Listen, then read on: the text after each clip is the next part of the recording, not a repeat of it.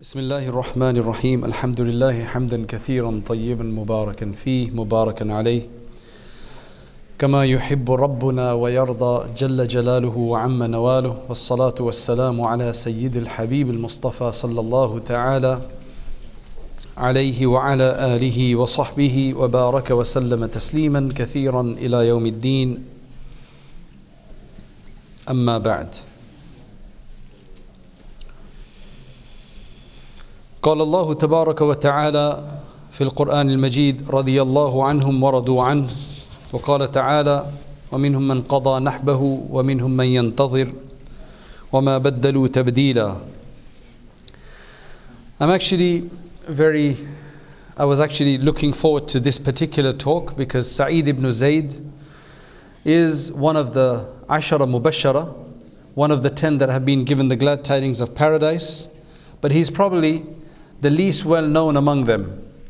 Sa'd ibn Abi Waqqas, Abdul Rahman ibn Auf, of course Zubayr ibn al-Awam, Talha ibn Ubaidillah, they seem to be much more well known than Sa'id ibn Zayd radiyallahu an. And the reason for that you will see insha'Allah.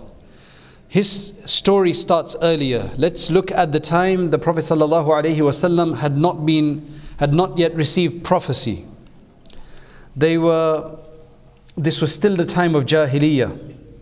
And what happened at that time is that there was a special festival taking place where all of these people from Makkah and other areas maybe were coming with all of their fineries. It was one of their days of celebration, all well dressed up, and they were coming towards where the Haram, the Kaaba is or was, and they were bringing different animals there to sacrifice for the various different idols that they used to believe to be God.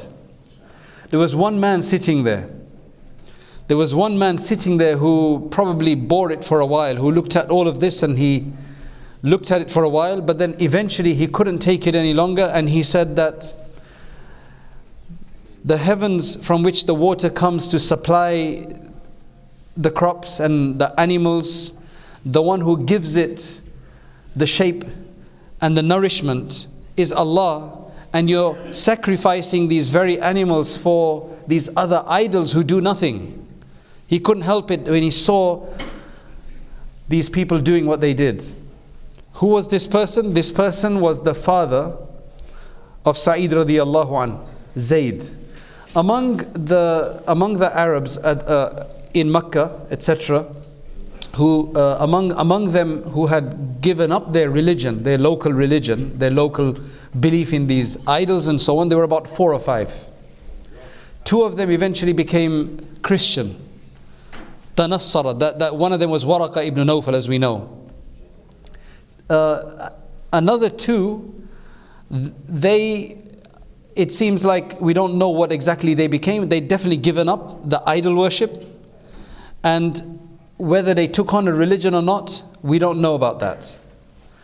But when it comes to Zayd, he had wanted to go and look for the religion of Ibrahim alayhi salam. And eventually, I'll talk about that in a bit more detail in a short while, but then eventually he was told by somebody that the religion that you're looking for, the Hanifi religion, which is basically the religion of pure monotheism, pure oneness, that's of Ibrahim, it's no more anymore, right? But then he died before the Prophet ﷺ became a prophet. He died beforehand. So let's go back to talking about Sa'id, who is his son now. He's obviously being brought up in a house that talks about oneness of Allah all the way through. So it was probably less of a struggle for him in terms of his immediate family, though his uncle, who was Khattab, Umar radiallahu anhu's father. Khattab, that was another story. Khattab was one of the leaders of the Quraysh, and he was very aggressive against anybody who'd left the faith. In fact, Khattab used to trouble his father, Zayd, because Zayd used to say, how long you're going to carry on doing this? He used to tell Zayd, how long you're going to keep, now you're becoming such an irritant, and then the persecution had begun on his father. So that was Khattab, that was his cousin, these were cousins of his. So anyway, let's get back to Zayd. He was one of the, obviously as we mentioned, he's one of the 10 who've been given the glad tidings of paradise. He's also one of the earliest people to become Muslim. He was the 13th man to become Muslim. The 13th man to become Muslim. And this was before even before they were holding the meetings in the Darul Arqam, in the house of Arqam. This was quite early on, you could tell. His lineage, as we always quote, just to get an idea of where he joins up with the Prophet ﷺ's lineage, is Sa'id ibn Zayd, ibn Amr, ibn Nufail. So Ibn Nufail, Amr and Khattab, they're connected because they're both sons of Nufail. Ibn Abdul Uzza, Ibn Riyah, Ibn Abdullah, Ibn Qurt, Ibn Zira, Ibn Rizah, Ibn Adi, Ibn Ka'b. That's where they link up, because Ka'b ibn Luway, that is where it links up with the Prophet ﷺ.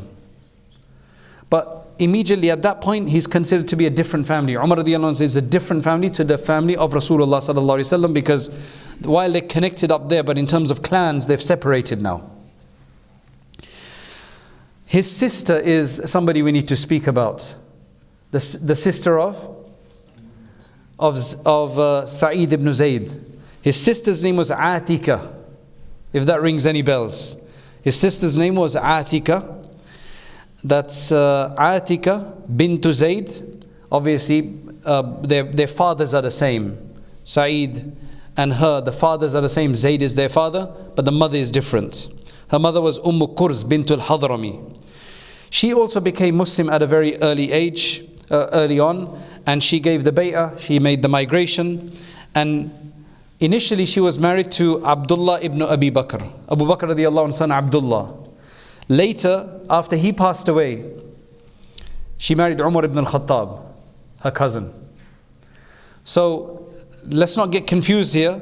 Umar radiallahu anhu marries her, she is his cousin, and eventually you'll find out that Sa'id ibn Zayd, who we're speaking about, he is married to Umar radiallahu anhu's sister, and Umar radiallahu anhu is married to his sister. Right? And Atika, she is well known. I mean, the story is about her radiallahu anha. So now, a bit about the family. This is the interesting part here. Umar ibn al-Khattab, ibn Nawfal. Umar, son of Khattab, son of Nawfal. So Nawfal is the grandfather of Umar. However, Sa'id, son of Zayd, son of Amr, then son of Nawfal. So he's like a nephew in a sense, right, to Umar radiallahu anhu. But what's very interesting here is that his grandfather Amr, son of Nawfal, right, there were two things. This Amr inherited his father. He was probably the older brother, so he inherited from his father, Nawfal. He also inherited his other wives. In the time of Jahiliyyah, you would inherit your father's other wives, who were your stepmothers. That was the tradition of the time. So, this Amr inherited from Nawfal, Khattab didn't. That mother that he inherited, or that woman he inherited, was the mother of Khattab. So Nawfal's son was Khattab. The wife that he had her from was inherited by his other son Amr, the older son, and from Amr comes Zayd. So Zayd is a nephew of Khattab and also a half brother, a mother connected brother. That's interesting. You don't do that anymore, right? So that's the connection there. If you didn't get that, it's okay. It's not that important. Just to tell you what the quirky things they used to do in those days, and Islam came and closed all of that. So Sa'id ibn Zayd now, we're getting back to Sa'id ibn Zayd now. We're going to speak a bit about his father, but we'll speak about Sa'id ibn Zayd. He was obviously born before the Prophet ﷺ became a prophet, and this was maybe over 10 years before that. So before 10 or so years before the Prophet ﷺ became a prophet, because he died around 50 Hijri, 50 or 51 Hijri, right, during the time of Muawiyah radiallahu anhu. And when he died, he was about 70 something, which means that he must have been born before Islam. Right? He was also called Abu al-A'war or Abu Thawr. These are some other names he's known by. But the description that some of the biographers and historians have given, that he was a tall person, quite hairy and slightly dark. His father, let's get some understanding of his father, because I think his father definitely had an influence in the fact that he becomes Muslim so early. As I said, his father, Zayd ibn Amr ibn Nufail, was a Hanifi, right? A person, unfortunately, he didn't live in, he met the Prophet ﷺ, but he did not in prophecy. He died before the Prophet ﷺ got his prophecy, so he can't be a Sahabi in that sense. So he was looking for the deen of Khalil alayhi salam. He would not worship any idols. He would not eat anything. There was a lot of free food in those days that they would come and give to these idols, and they would just put there and people would eat. Right? Easy food that was. He would never eat anything like that. Imam Bukhari has related about him from Abdullah ibn Umar radiyallahu an, that once this same Zayd, the father, went out to Sham, because when he got tired, he was being persecuted and so on, he went to Sham, to Syria, to look for the deen, to look for this deen of Ibrahim alayhi salam, to look for the right deen. And eventually he found, according to this tradition, it says that he found one of the rabbis of the Yahud, and he asked them about their deen. So he said, tell me about your faith, because maybe I will follow it, because I'm looking for a different faith. So the person, this rabbi, told him, don't follow our faith, right? Don't follow our faith, because you may attain a portion of the anger of Allah subhanahu wa ta'ala. You may receive a portion of the anger of Allah subhanahu wa ta'ala. So Zayd said, well, I've been running away from the anger of Allah. I don't want to take on the anger of Allah, so I'm not going to take this faith. How can I bear the anger of Allah subhanahu wa ta'ala to rain upon me? Can you tell me about anybody else I can go to? So he says, I don't know anybody else who's Hanifi at this point. Because remember, it was a time of great darkness. The faiths of the Christians and Jews had been altered by that time already. There was no proper religion, and that's why the Prophet ﷺ was eventually sent. So Zayd said, what is this Hanif you're speaking about? What's a Hanif? So he said, that's the deen of Ibrahim alayhi salam. He was neither ma kana Yahudiyan wala Nasraniyan. He was neither Yahudi, neither was he Nasrani. He would only worship Allah, one Allah subhanahu wa ta'ala. So then Zayd went looking more in search. Finally he met a Christian priest, and he mentioned the same thing to him. The person said the same thing, that look, you don't want to take our deen either, right? Because you may come under the curse of Allah subhanahu wa ta'ala, because there's a lot of changes or whatever the case was. He says, I'm running away from the curse of Allah. I wouldn't want to take on this religion anyway. So where would you send me?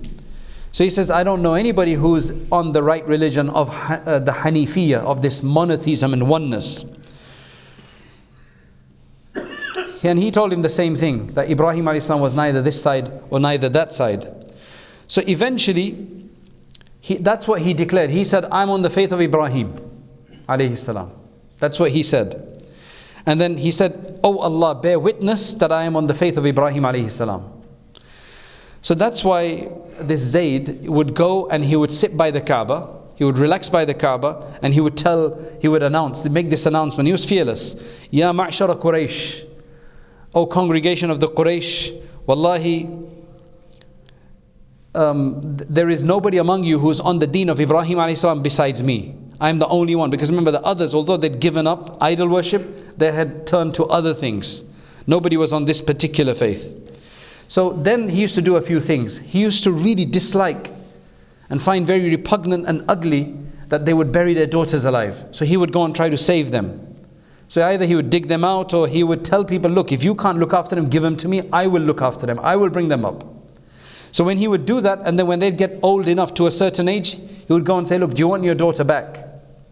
If you want your daughter back, you can have her. Otherwise, I'm willing to carry on looking after her.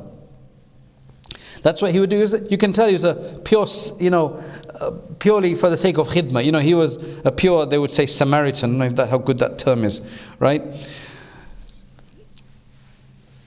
He met, as I said, it's related that he met the Prophet ﷺ before the Bi'thah, before the Prophet ﷺ received his prophecy.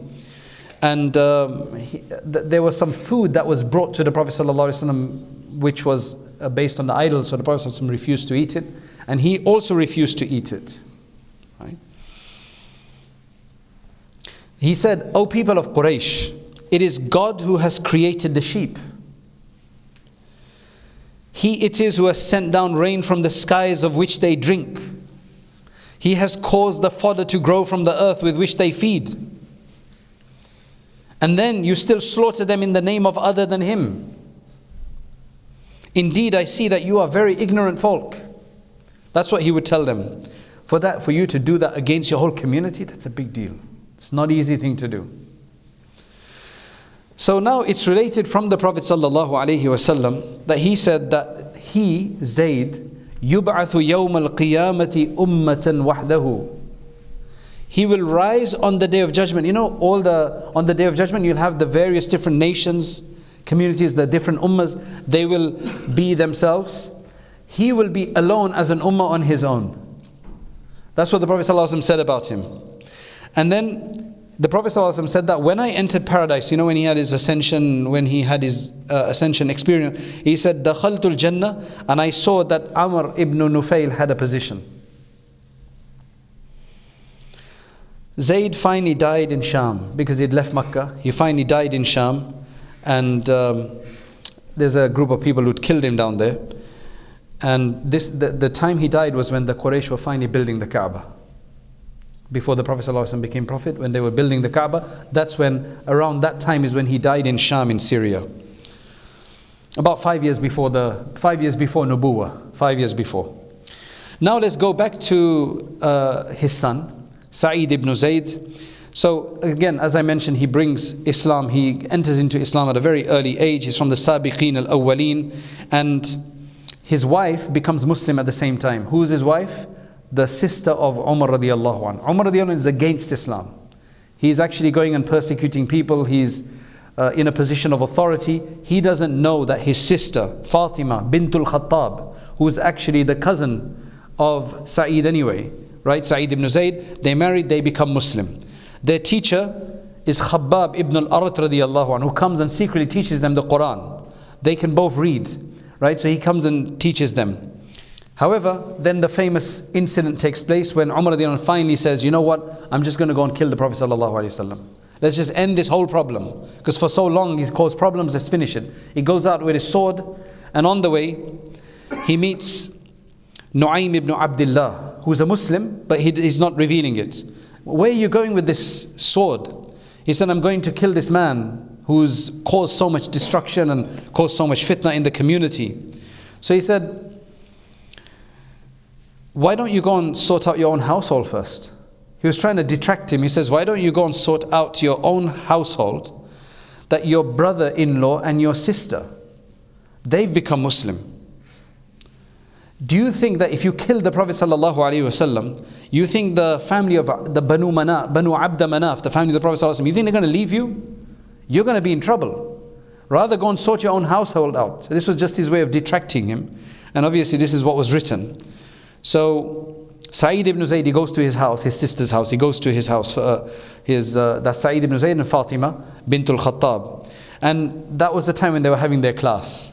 So he heard something from outside, but as he knocked and he found Umar, they all hid, and Khabbab radiallahu anhu hid, and they hid the script, the scroll or whatever it was written on. And he went inside and he started beating them up. He beat his brother-in-law, and his brother-in-law was obviously frightened of him. He beat him up, and then he struck his sister when she tried to defend. And the story is famous. Eventually he felt sorry for her when she started bleeding, and says, show me what you're reading. And then she said, no, you can't touch it. And then they declared, look, we're Muslims. Regardless of what you say, we're Muslim, do what you want.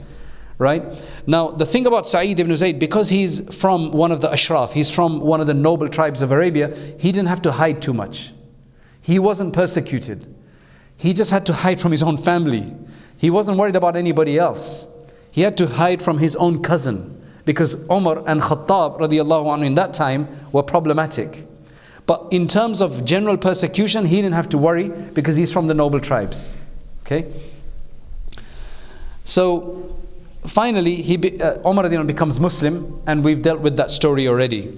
Now going back to Sa'id ibn Zayd, he did not travel to Habasha.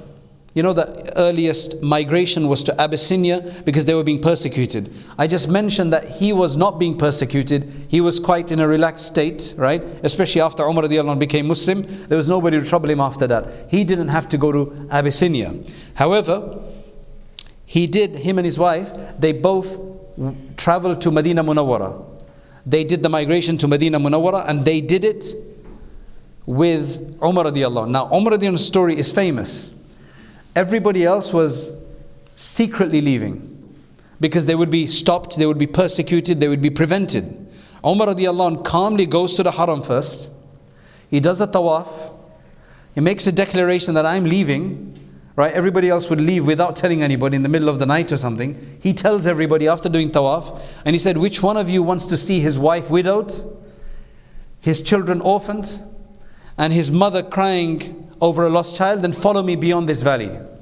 So he went with a group of his family and friends, and among them was his brother and his cousin and his sister. So they all traveled together. His brother was Zayd ibn al-Khattab, also became Muslim, and I believe Zayd ibn al-Khattab became Muslim before him. So anyway, they all traveled and they went there, and finally Sa'id ibn Zayd was made a brother with either Ubay ibn Ka'ab or Zayd ibn Rafi ibn Malik al-Zuraqi. Those were Medinan Ansar. And you remember the Prophet ﷺ would make brother connections between the Muhajirin and the Ansar. With every Sahabi, there's this discussion about how many battles they took part in, because that was the major achievement in those days that you took to show your seriousness. You had to defend, because most of these were defensive battles. Most in the beginning were mostly defensive battles anyway, to protect them. So he pretty much took part in every single battle, whether that be Hudaybiyah, even in Hudaybiyah, in Uhud, in Khandaq. He was in all of the battles except Badr.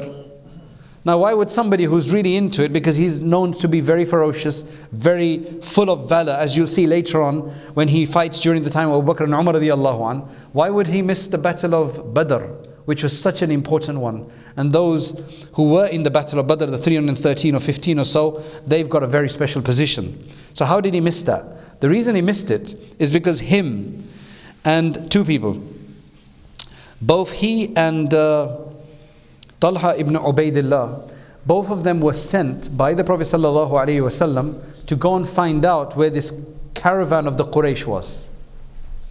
Because they knew that the caravan of the Quraysh was coming down with all of these goods and everything. So he had sent them to go and look out for where they were. So they got there and they found out where they were. But before they could come back, the Prophet ﷺ found out about the caravan anyway. So he prepared to go and fight them already.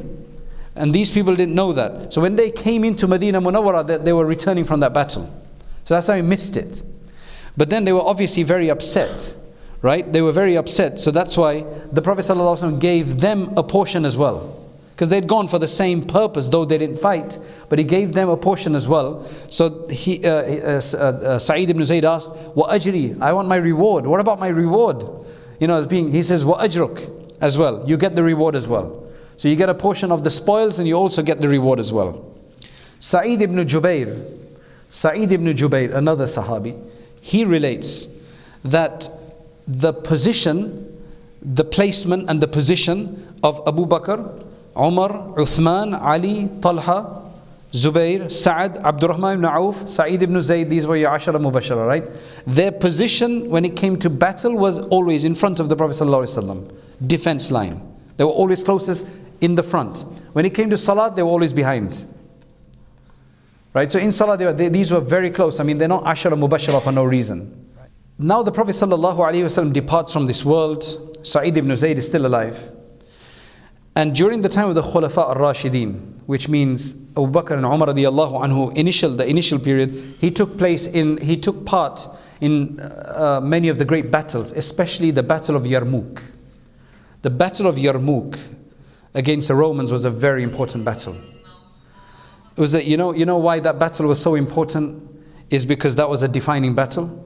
And what actually happened in that case is that he himself, it's related about him, he says himself, for the Battle of Yarmouk we were 24,000 or thereabout. We were only 24,000. That's a lot compared to Badr and Uhud. But here you're talking about a whole different ball game. We were only about 24,000 or so. Against us, the Byzantines, these are the Romans, they were mobilized 120,000 men. We're only 20 something thousand, they are 100 or so more, or about 100,000 more. And they advanced towards us. Remember, these Meccans before the Sahaba, they had generally been dealing with other Arab tribes, which was like primitive warfare, just basically killing one another with swords and spears, and it was basic stuff. The worst battle that they'd fought was Khandaq, where all the tribes had come together. Now they're against this Roman army, right? That is there with all of its splendor. So he describes it. He said, they advanced towards us with a heavy and thunderous movement, as if mountains were being moved. Bishops and priests strode before them, bearing crosses and chanting litanies, which were repeated by the soldiers behind them. Because remember, by that time, the Byzantine Empire, the Roman Empire initially was pagan. But from Constantine's time, Constantine was a Greek emperor of the Roman, and he basically turned it to Christianity. So now the whole Roman, which they call the Byzantine Empire, has now its headquarters in Istanbul. It's moved away from Rome now, all right? And they are Christians now. Right, so Heraclius is actually the leader of the Romans at the time of the Prophet ﷺ, not Hercules. Hercules is a mythical Greek god. This is Heraclius the Roman. Okay.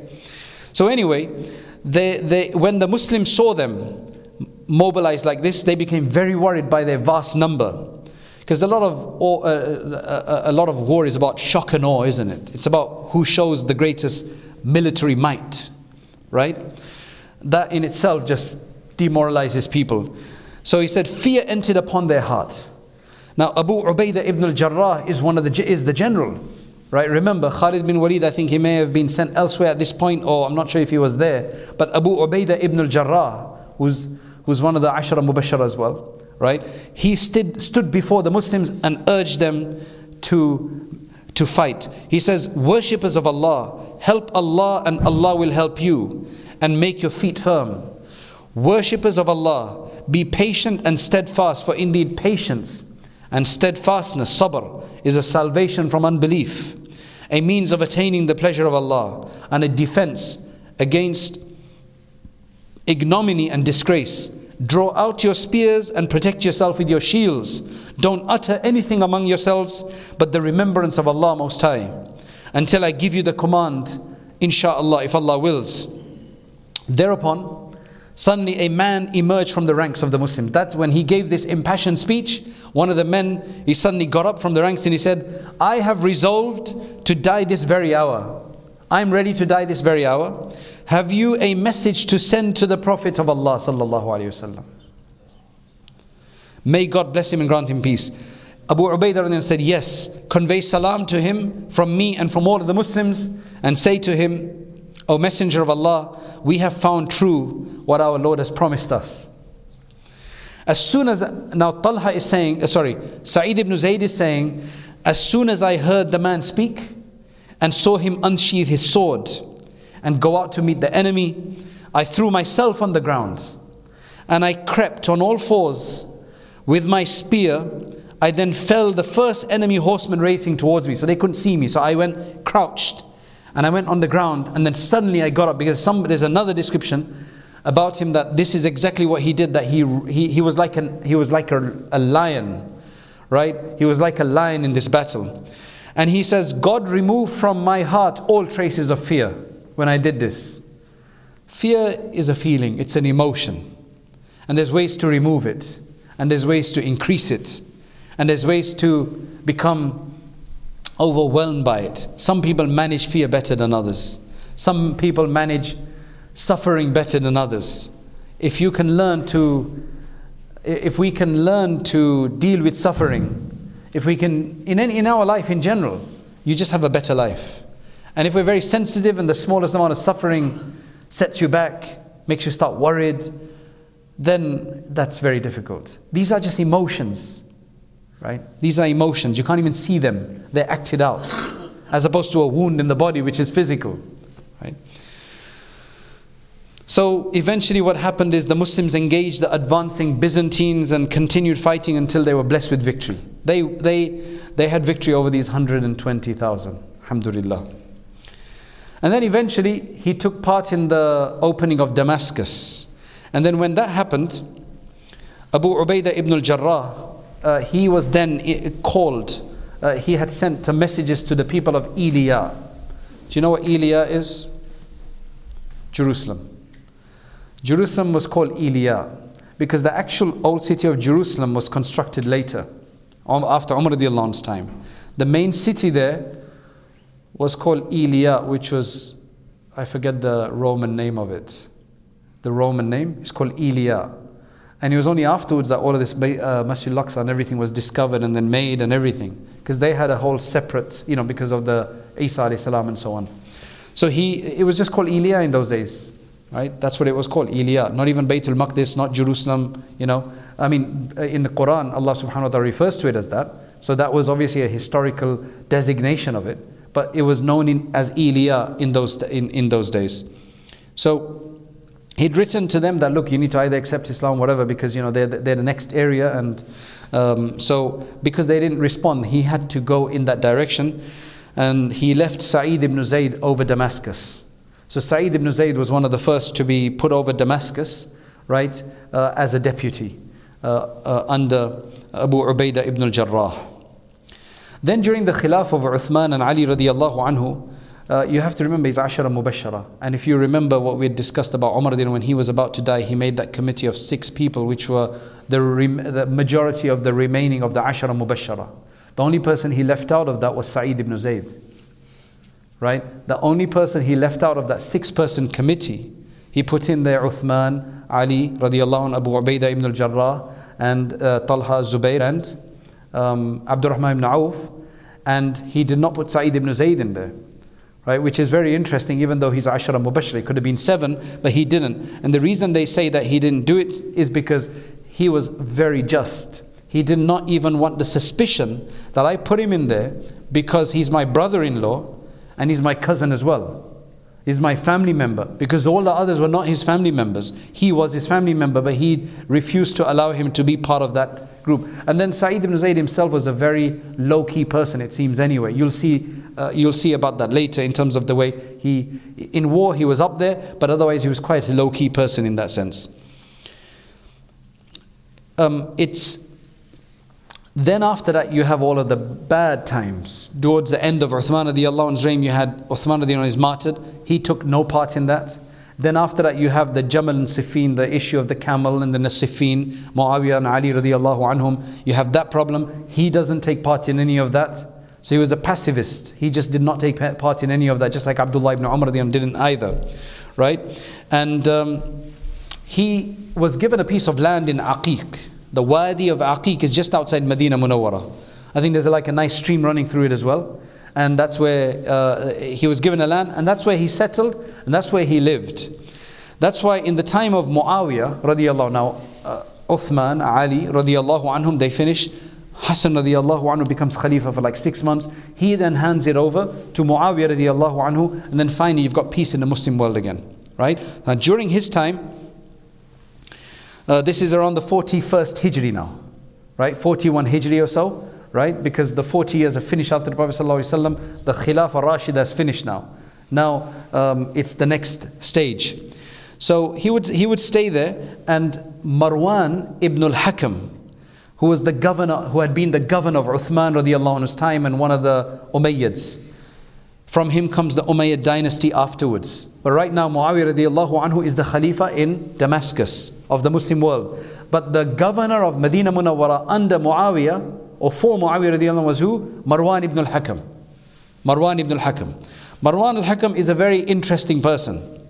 Sometimes you see him to be extremely righteous, with the right frame of mind, doing the right things. And then sometimes, later on, you see him doing some weird things. And a very strange kind of individual in that sense. So his son is Abdul Malik ibn Marwan, who then becomes the Khalifa of the entire land much later on, and then his sons, and that's the Umayyads. But anyway, this is well before that time. He's the governor of Medina Munawwara. Muawiyah radiallahu anhu is towards the end of his life. He sends these messages to Medina Munawwara that have everybody give bay'ah, pledge of allegiance to my son Yazid as the next Khalif. He's already done it in Sham, I think. He wants the people of Medina Munawwara to do so as well. Nobody had done it yet. I don't think even Marwan had done it yet. It seems from the sources, Wallahu alam.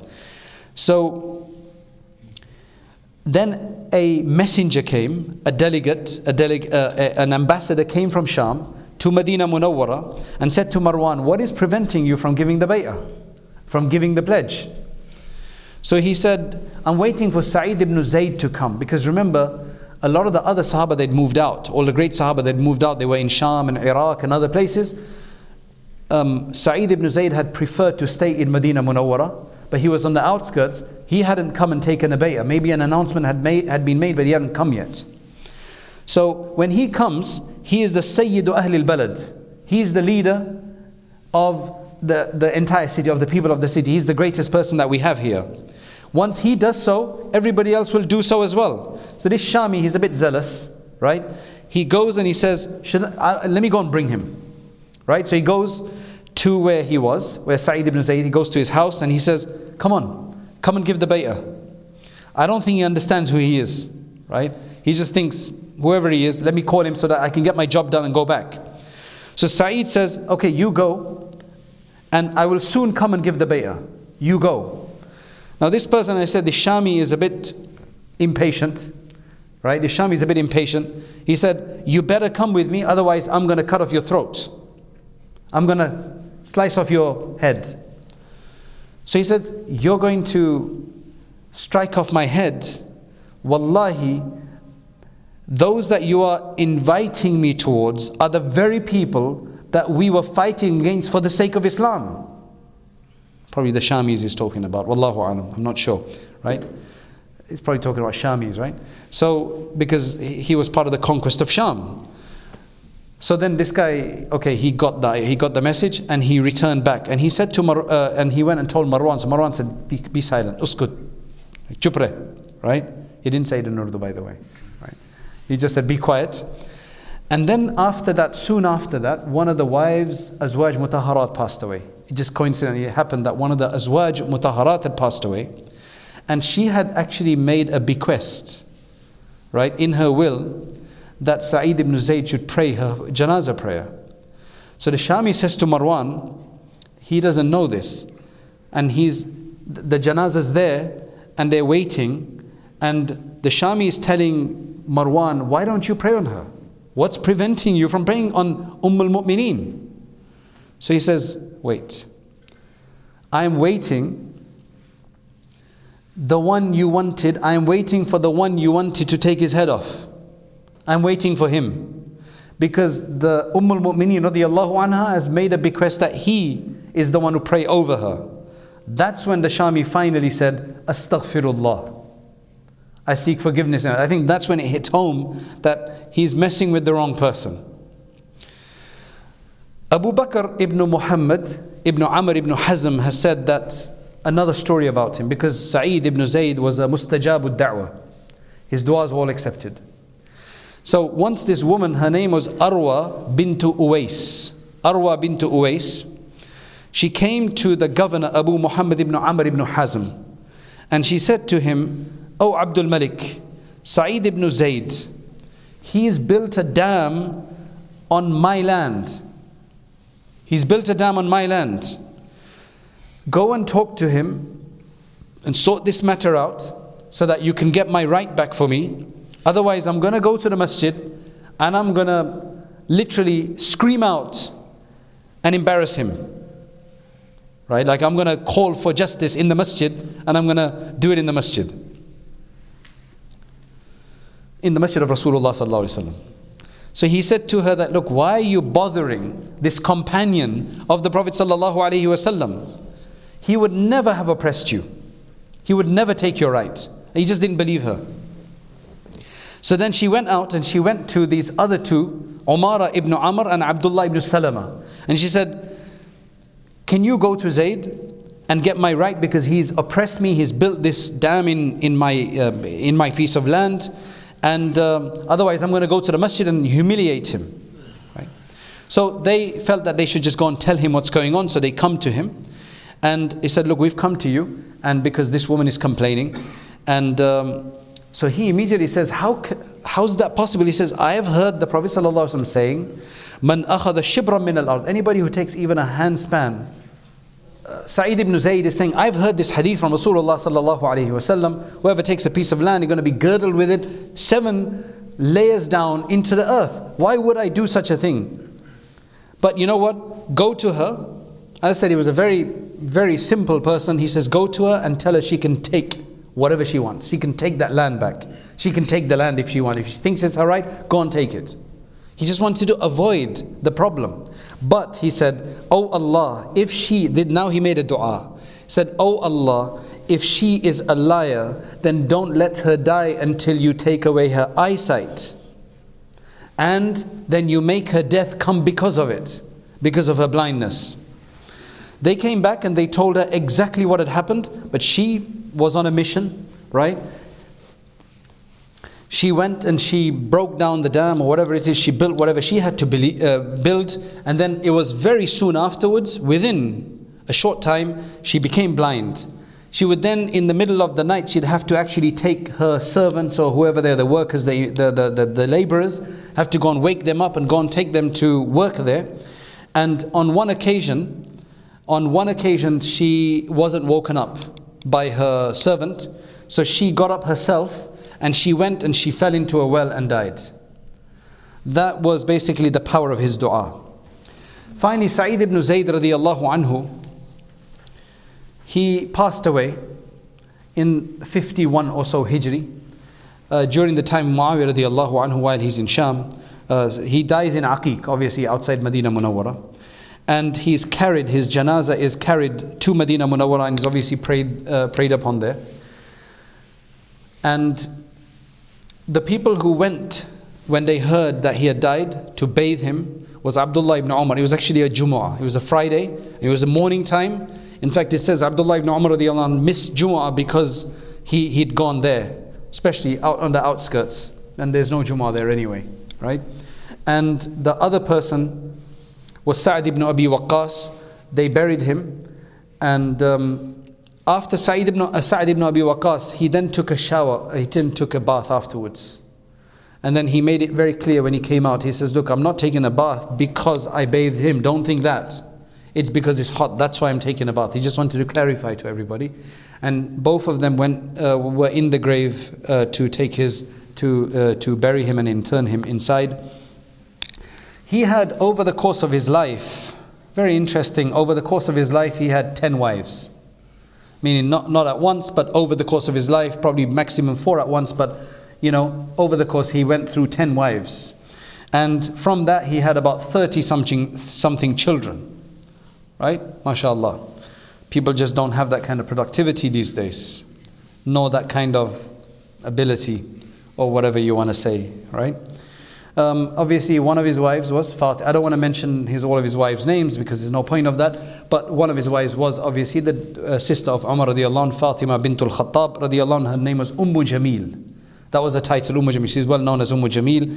And they only had one son from her. He only had one son. All the majority of the others were from the other 9 wives, and that son's name was Abdul Rahman. In terms of narrations, as I said, he was a very quiet person, right? But then Abu Bakr radiallahu anh was a Khalifa, but he still didn't have so many narrations.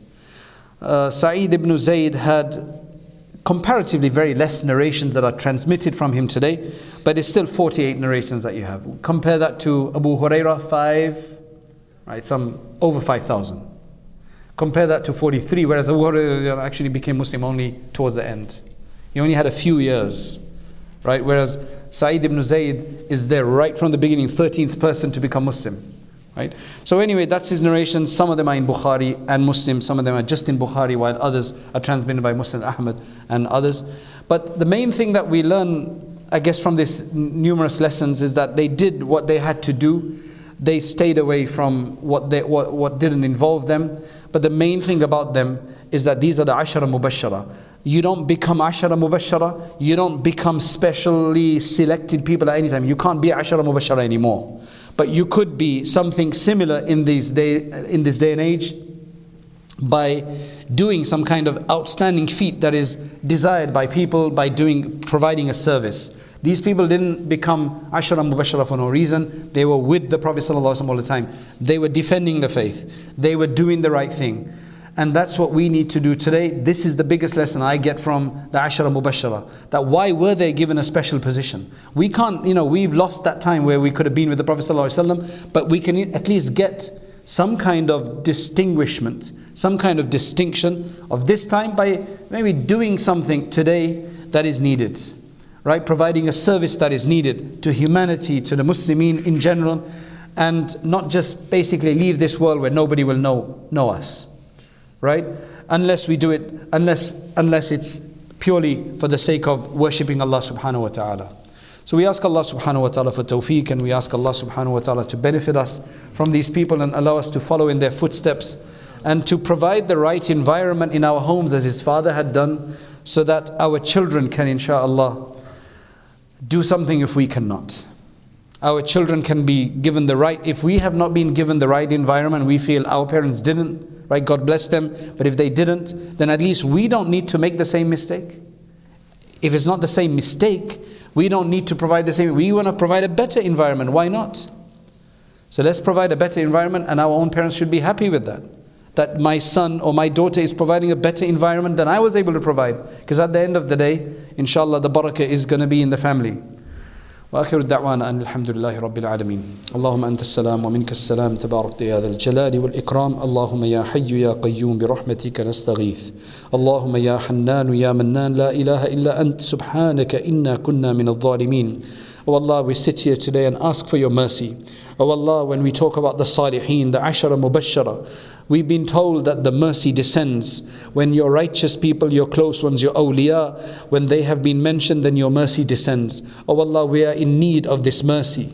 Oh Allah, we're in need of this mercy. There are so many other things we could have been doing on this Friday evening. Oh Allah, we ask that you are the one who gave us the tawfiq to be here in the first place. And oh Allah, we also ask that you grant us a good reward for this, and you make this a source of blessing for us. You make this a source of closeness to you. You make this a source of blessing in our families. Oh Allah, you forgive our sins. Oh Allah, you purify us. Oh Allah, just like it was easier for them to follow the faith and to practice upon the faith and to express their obedience. Oh Allah, we find it difficult. Oh Allah, our world is different. But oh Allah, we ask that you make it easy for us as well. Oh Allah, that you facilitate for us your love. Grant us your love and the love of those who love you. And oh Allah, grant us the kalima on our deathbed. And oh Allah, take us from this world in a better state than we are today. Oh Allah, make the rest of our lives better than the past of our lives. And oh Allah, make the best of our moments the moment where we stand in front of you on the day of judgment. Oh Allah, send abundant blessings on Messenger Muhammad sallallahu alayhi wasallam, and grant us his company in the hereafter. Subhana rabbika rabbil izzati amma yasifun wa salamun ala al mursaleen walhamdulillah.